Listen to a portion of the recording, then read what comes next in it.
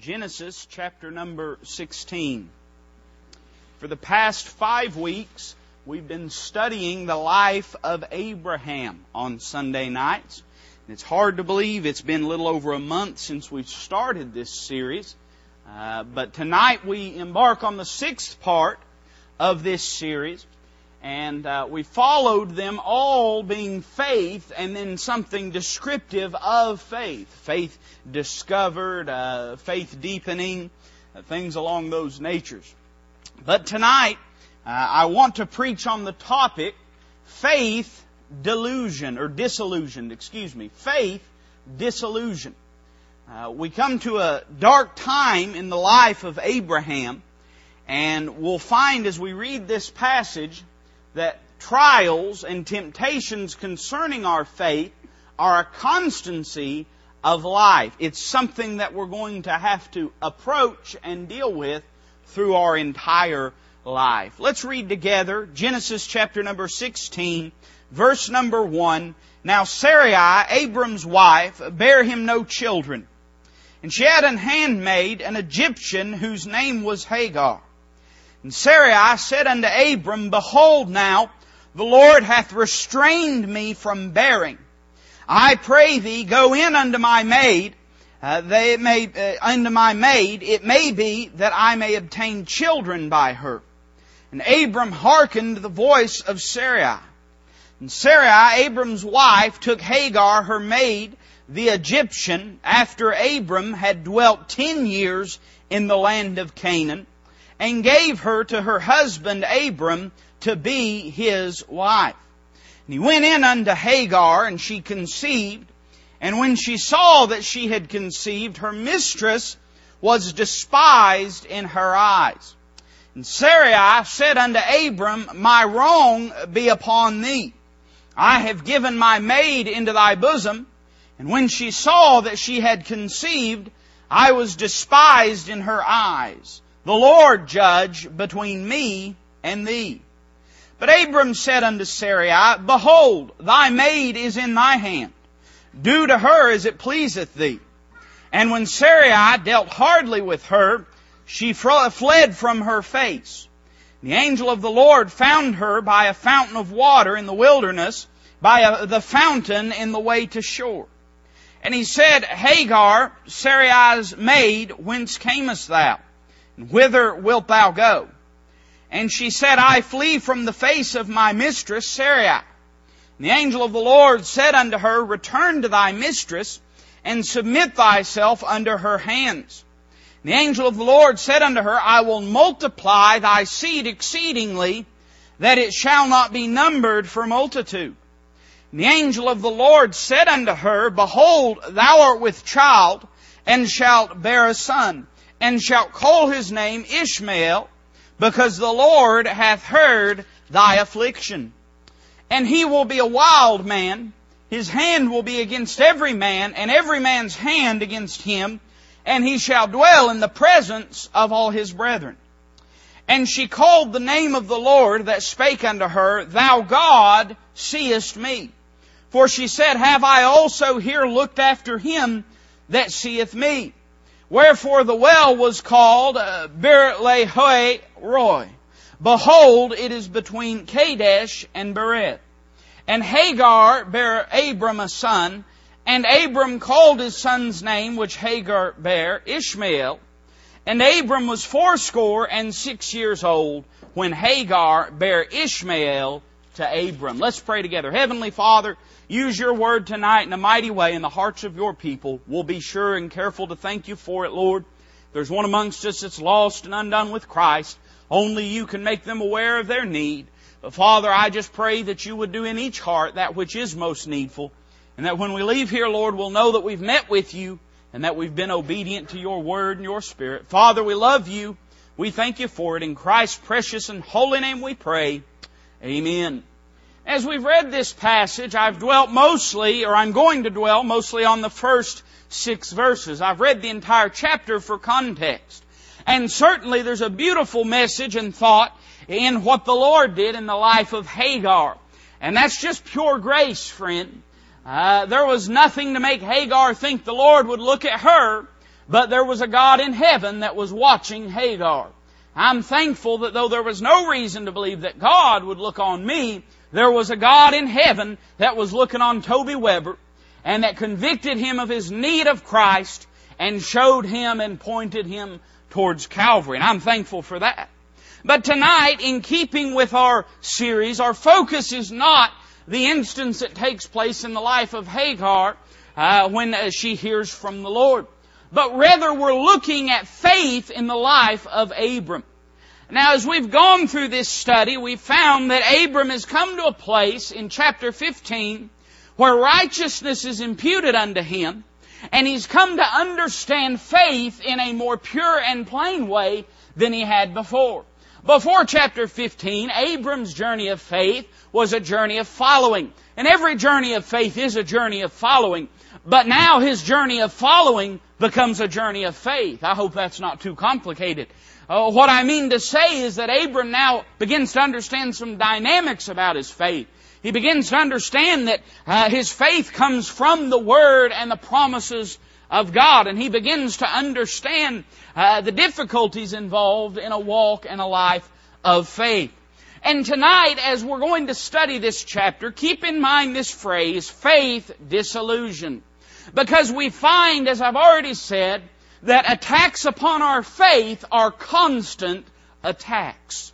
In fact, we see in this passage that in 6 short episodes, Abram's faith has already been tested in a mighty way twice, including this passage. We're going to find in both instances, Abram failed the test. But let me just pause and say for a moment that you and I are going to have our faith tested. There's many giants that we face in our life. I wish there was only one giant. I wish there was only one victory. I understand we have the victory in Jesus Christ, but I wish there was only one difficulty that we would have to overcome. Boy, wouldn't that be bliss if it only took one battle to fight and the rest of the Christian life was just easy. But even if you look in the life of David, the great giant slayer, you'll find that Goliath wasn't the last giant that David had to face. Now, he may have been the only physical giant, but time and time again in the life of David, he had to face giants in his life. And that is true of you and me. It was true of Abram. That you and I are going to have our faith constantly tested. And it's easy sometimes for the carnal man to cry out and to say, Lord, this isn't fair. Why do I have to go through these things? But you just keep in mind, brethren, that faith is like a muscle. If it's not exercised, if it's not stressed, if it's not stretched, it's never going to grow. In the life of Abraham, trial after trial came into view. And we find in this passage that Abram once again enters the valley of trial. And if you want to write it down, you can write that down, the valley of trial. We read this passage and there doesn't seem to be much going on in the way of difficulties on the outside of Abram's life. And let me say to you that many times the hardest battles that we fight are not necessarily related to our outer circumstances. You see, the battle that Abram was facing was an inner struggle. It wasn't the famine as it was before that drove him out of God's will. Before, external circumstances were pressing upon Abram. But now we find that an internal struggle is what causes Abram to lose his faith in the Lord and to cease following Him like he should.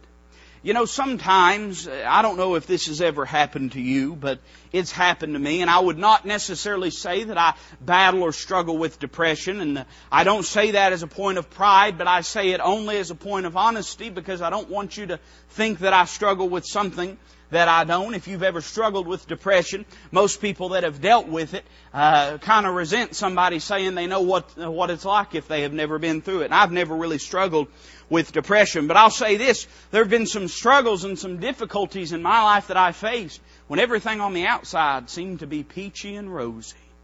There have been some difficulties and some things that I've fought against in my life when everything on the outside seems to be fine. And you just listen good and close to this. You better be careful how you treat people because you've got no clue what they're going through most of the time.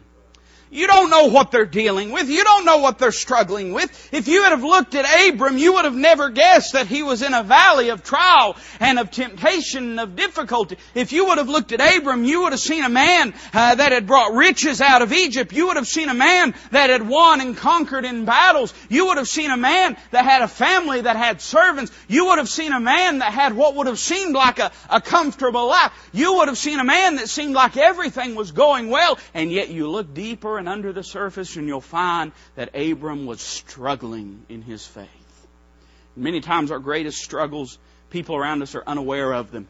And in this trial, I want us to notice three things that I believe bore down on him, and three things that bear down on our faith many times. I want you to notice with me verse number 1 again. The Bible says, "Now Sarai, Abram's wife, bare him no children."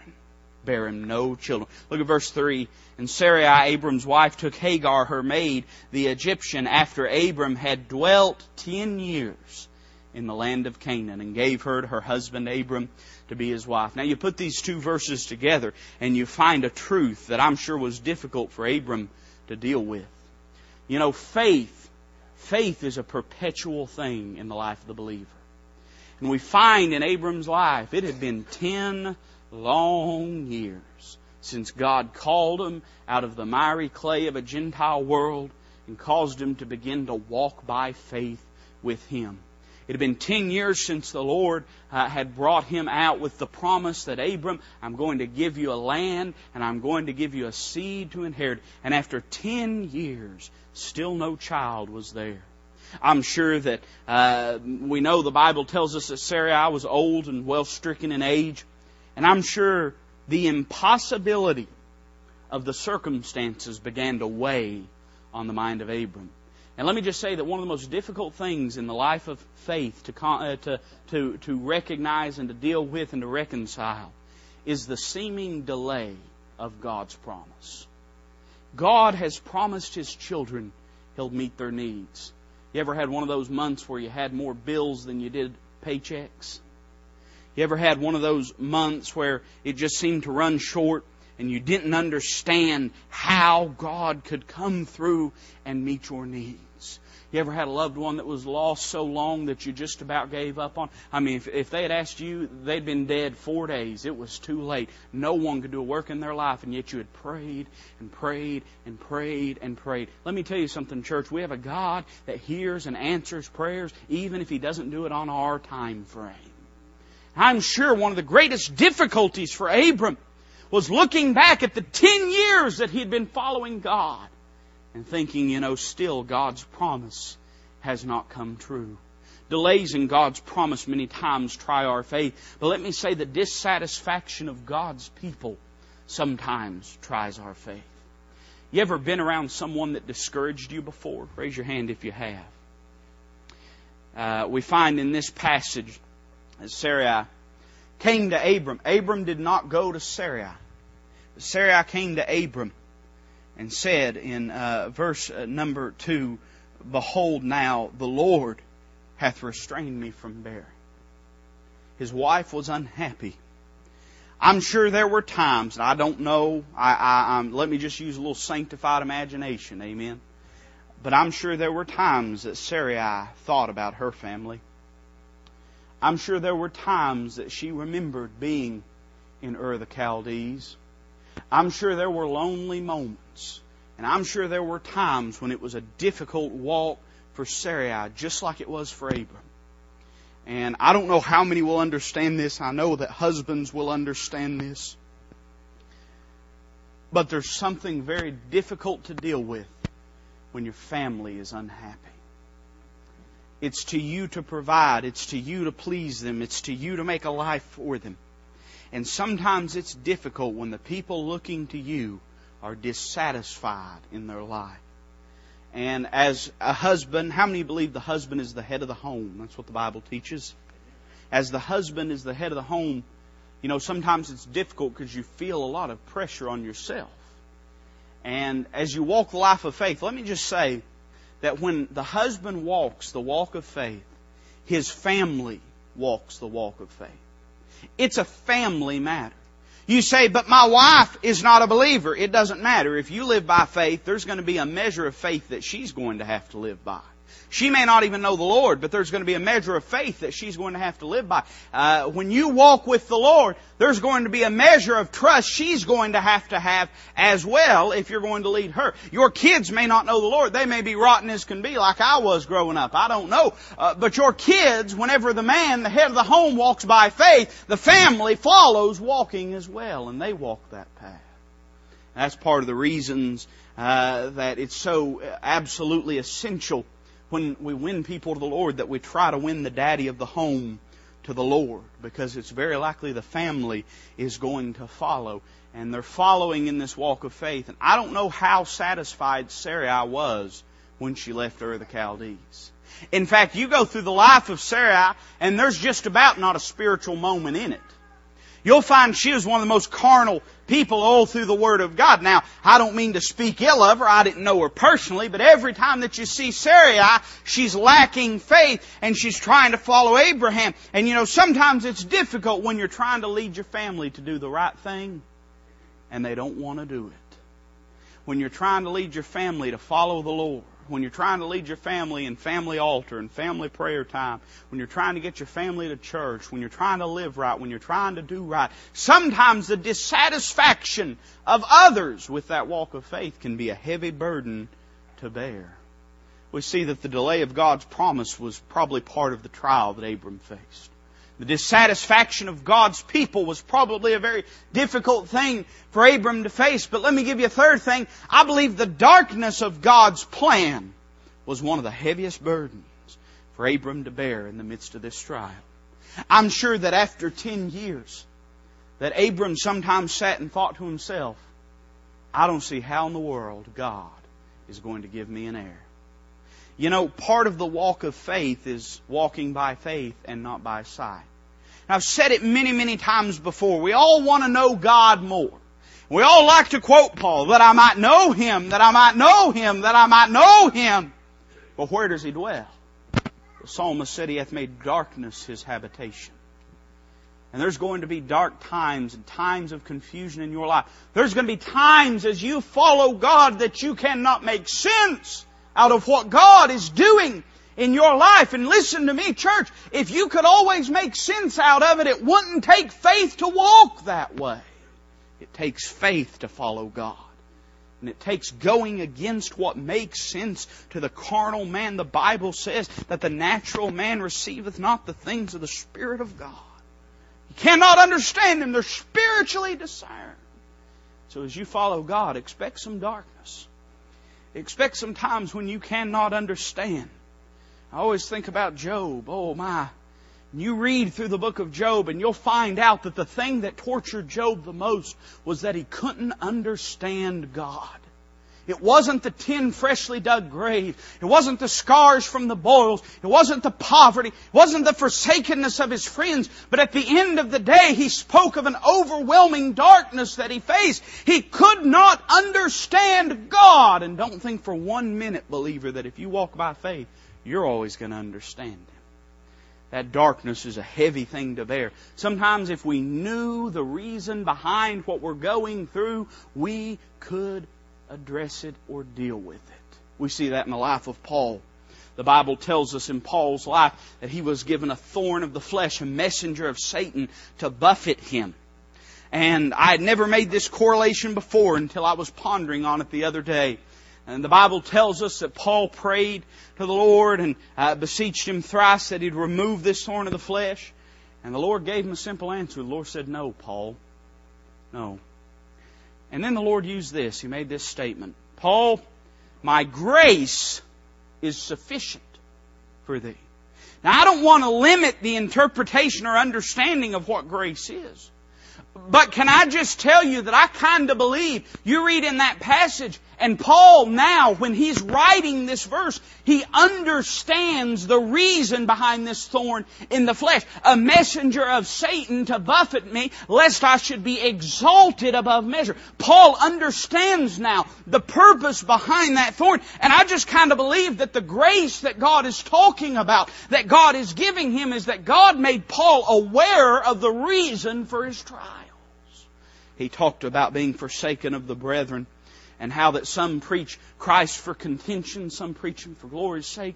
And he said, I glorify wherever He's preached. Paul was one of the most forsaken brethren. We all love Brother Paul now, but let me tell you something, neighbor. If he lived and walked this earth today and preached the way he did, there wouldn't be just about but maybe a few churches in this world that'd put up with Paul. And I believe part of the grace that Paul was able to obtain from the Lord is gaining an understanding of why he was dealing with what he was dealing with. You know why I believe that? Because Paul said that when he understood the reason, he was able to bear. You know what he said? I will therefore glory in my infirmities, that the power of Christ may rest upon me. You see, God made it clear to Paul. I believe that was part of the grace that was sufficient for him. But many times in our life, we do not understand what we're going through. And we find in this passage that when Abram was going through a valley of trial, that Satan had a voice of temptation prepared for him.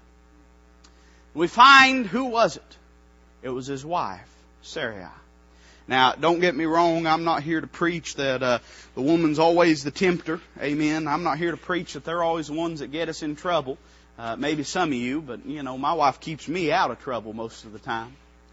But in the life of Abram, we find that it was Sarai who the devil found to be a voice for temptation.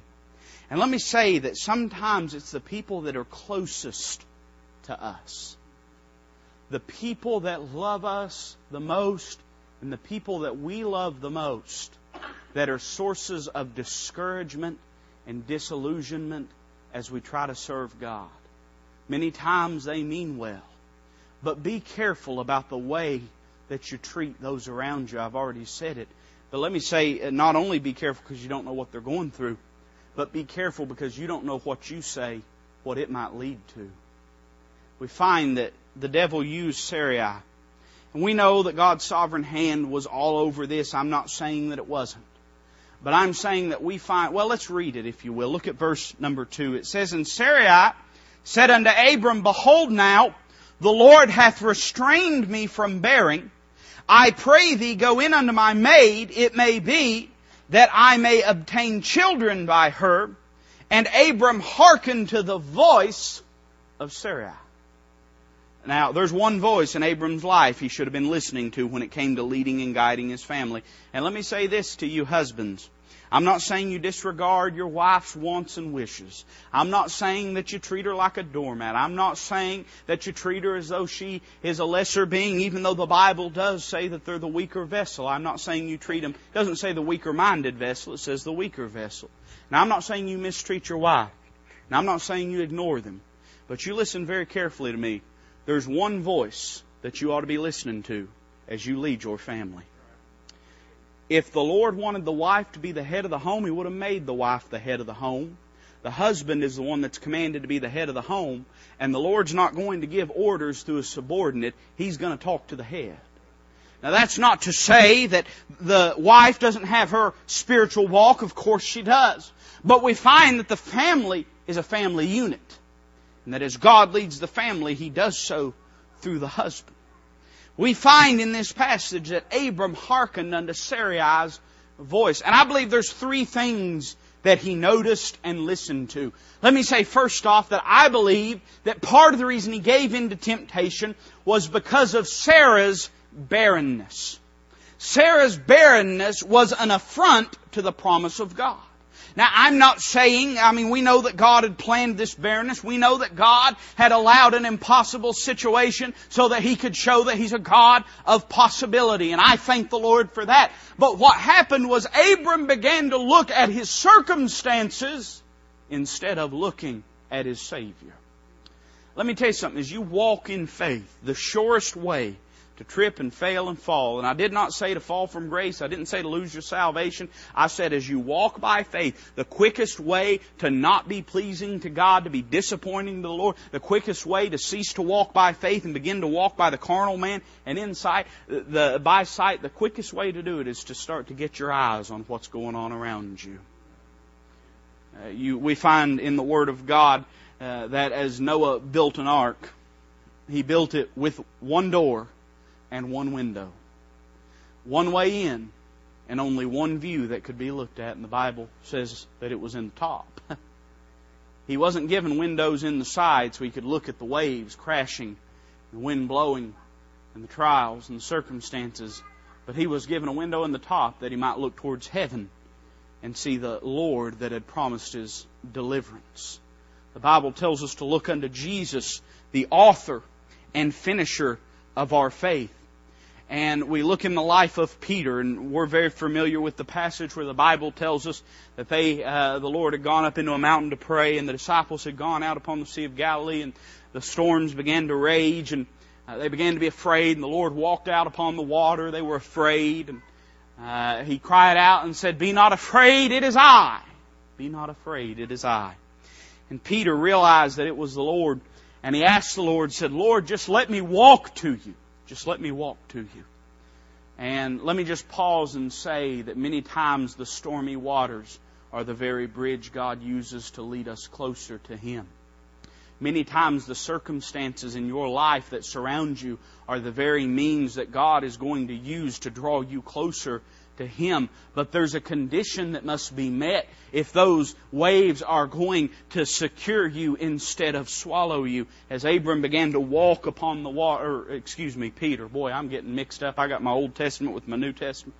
I got my walkers by faith with my fishermen. I don't know what I'm doing here, but we find that he stepped out on the water and he was doing pretty good. But the Bible says, and he looked down and looked around him, and he saw the waves, and then he began to sink.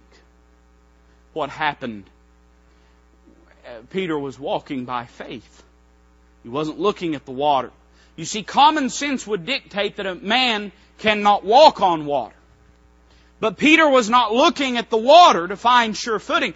He was looking to the Lord. He was not walking by sight, but he was walking by faith. He took his eyes off the Lord, began to look at the storm that was raging, then he began to sink. Can I say, and I could give you instance after instance in the Word of God.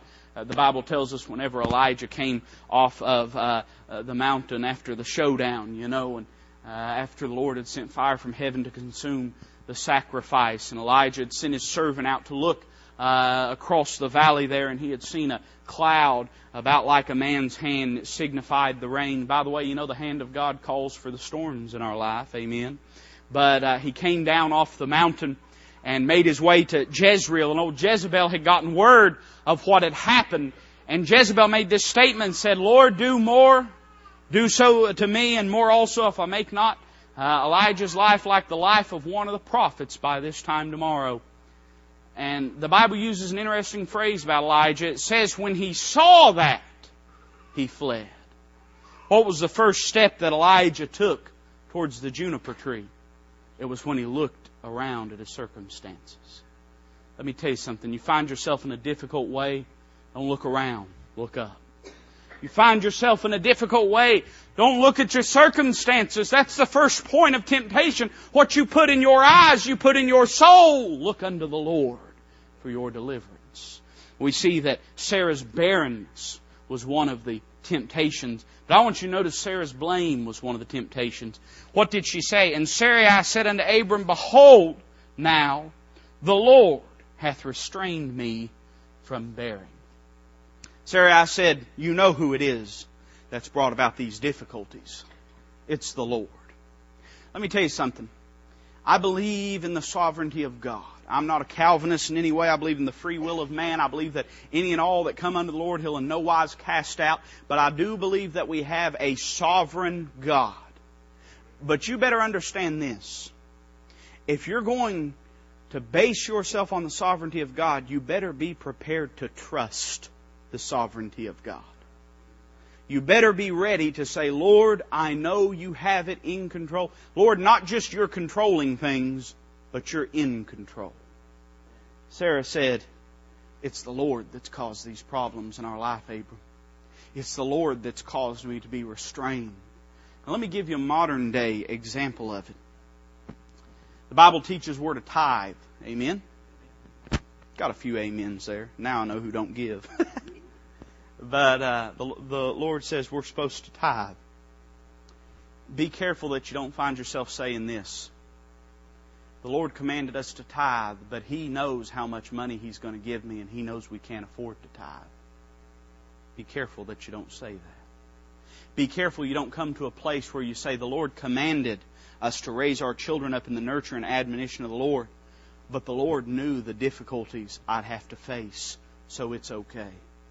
Don't put yourself in a position where you say, the Lord commanded me to be faithful to church, but the Lord knows I have to work and make a living, so it's okay. Be careful that you don't say, the Lord hath restrained me from bearing. The Lord gives us difficulties so that we might depend on Him, not so that we might find His sovereignty as an excuse to do wrong and feel vindicated and validated, because after all, the Lord put us in the position that we're in. Listen to me, when the Lord puts you in a valley, it's so He can take you out, not so you can stay there.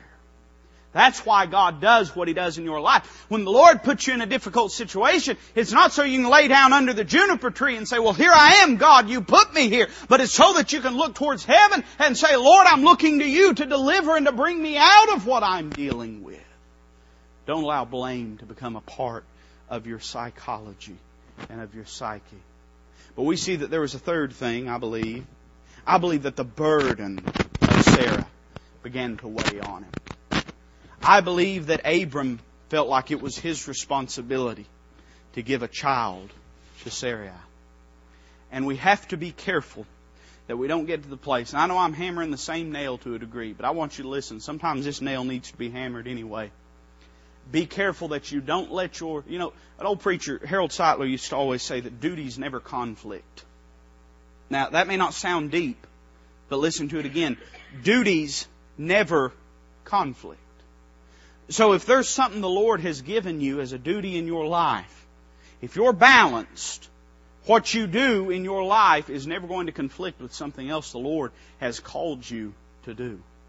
And you say, give me an example.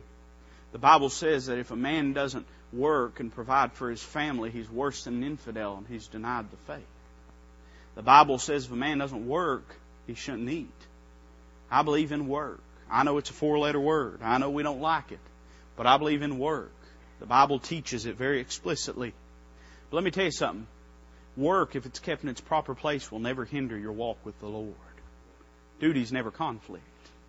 Let me tell you something. Children are an heritage of the Lord, the Bible says. An heritage of the Lord. And they're a blessing. But let me tell you something. As you raise your children, if you're raising them right, you'll never have to dishonor the Lord in their raising. Duties never conflict. This burden became a temptation for Abram, but it was only because he was looking to himself to do the work in the life of Sarai. I believe that it was here Abram could have exhibited a faith, pointed his wife towards the Lord in a greater way. But we know that that did not happen. We know that Abram hearkened to the voice of Sarai. That Sarah sent Hagar, her handmaid, in unto Abram. They laid together, and she conceived and bare a son by the name of Ishmael. The Bible tells us that whenever Hagar saw that she had conceived, that she began to despise Sarai. Now, I don't understand all of the psychology about that. It could have been that Hagar did not want to have a child. It could have been that Hagar began to be jealous. I do not know the psychology that went on in Hagar's heart when she began to despise Sarai. But when Sarai saw that, she did something interesting to Abram. Let me get in trouble here for just a moment. How many of your wives have ever done this? Amen. My wrong be upon thee. You ever had that happen before in your marriage? Oh, y'all ain't brave enough to say amen right there. I know you're not. But Sarai said, my wrong be upon thee. It's your fault. And let me tell you something. It was his fault. It was his fault. You might say, oh, but preacher, Sarai was the one that encouraged him. Sarai wasn't the head of the home. You might say, oh, but preacher, Sarai was guilting him, and shouldn't he have provided for his family, and didn't he owe it unto... No, Sarai is not the head of the home. Abram was. It was his responsibility to lead the home in the right direction. I want us to take, we've seen the valley of trial Abram was in. We've heard the voice of temptation that Abram heard. But I want us to take a view of the tragedy.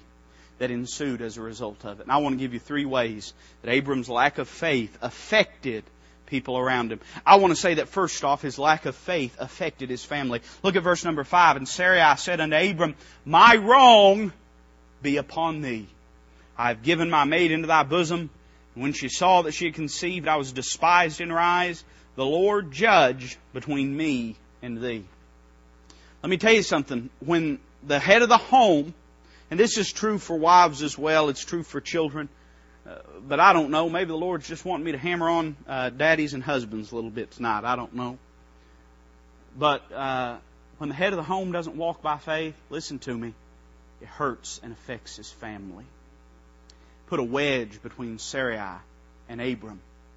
Now, listen to me. The world is going to tell you that the way in a marriage that you have a happy marriage is everybody just lays down and has no opinion and doesn't lead. And actually, we live in a world that propagates the notion that the children are the head of the home, and next in line is the wife, and then walking about 10, 15 feet behind that is the daddy. That's what the world teaches us today. But we find in the Word of God that the only way for a family to be happy is if the husband is following the Lord and faithfully leading the home.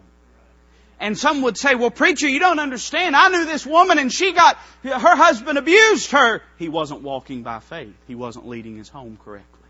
You say, preacher, you don't understand. I knew this situation and this husband, he beat his children. Does somebody like that really need to be leading the home? Listen to me.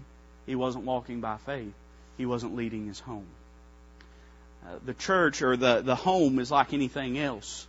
Without structure, it decays and disintegrates. Without leadership, it decays and disintegrates. And you know what the Bible likens the home to, or the marriage relationship? The Bible says that husbands ought to love their wives and give themselves for them, even as Christ also loved and gave Himself for the church. Let me ask you something. Is church a happy place if the Lord's not leading things? Is a church going to prosper and grow if the Lord's not at the head leading things? Are saints going to be exhorted and sinners called to repentance and lives changed and people converted and won to Jesus Christ if the Lord's not in the midst and at the head? No. Neither will a home prosper if the husband's not at the head of it and is leading. Now, this whole notion that that's sexist is anti-biblical. Because let me tell you something, with great privilege or with great authority comes great responsibility. And let me tell you something, husbands, you got a lot on your shoulders. That wife of yours needs you to be the man of the home. Needs you to lead. Needs you to have your family in church. They may not seem like they do, but they do. They need you to raise those children right. They may not seem like they do. There may be times when they take the children's side. There may be times when it seems like it's an uphill battle. But if you love your family, if you love God, if you want to see them grow and prosper, then come hell or high water, if it hair lips the devil, you will lead your home and walk by faith. Amen. You will do what the Lord would have you do. Let me tell you something. Without a head, the home falls into disarray. We find in the Word of God that in this passage, Abram did a lot of damage to his family. Created a wedge because he wasn't living for the Lord.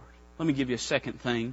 It affected not only his family, but it affected his friends as well. The people within the scope of Abram's influence, it affected them negatively. Look at verse number 6. But Abram said unto Sarai, Behold, thy maid is in thy hand. Do to her as it pleaseth thee. And when Sarai dealt hardly with her, she fled from her face. Now, no doubt Hagar was greatly loved by Sarai and Abram at one time. No doubt she was cared for by them, and they cared about her deeply and greatly. But now, as a result of Abram not by faith walking with the Lord, leading his home, he finds that he has hurt those in his scope of influence and turned them away from the walk of faith. Now, it's only because God, by His grace, intervened in the life. Listen to what Hagar said. She said, and I'm paraphrasing this, but Hagar said, could it be that there's a God that looks after me? Now, you say, what's the significance of that? I believe what Hagar was saying is it true that God could love me? Is it true that God could be looking after me? Is it true that God could be concerned with me?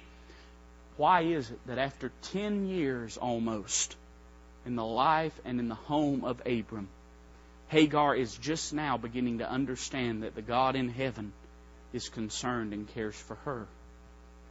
Abram had not been leading like he should have. Let me tell you something. God gives you people in your life to influence.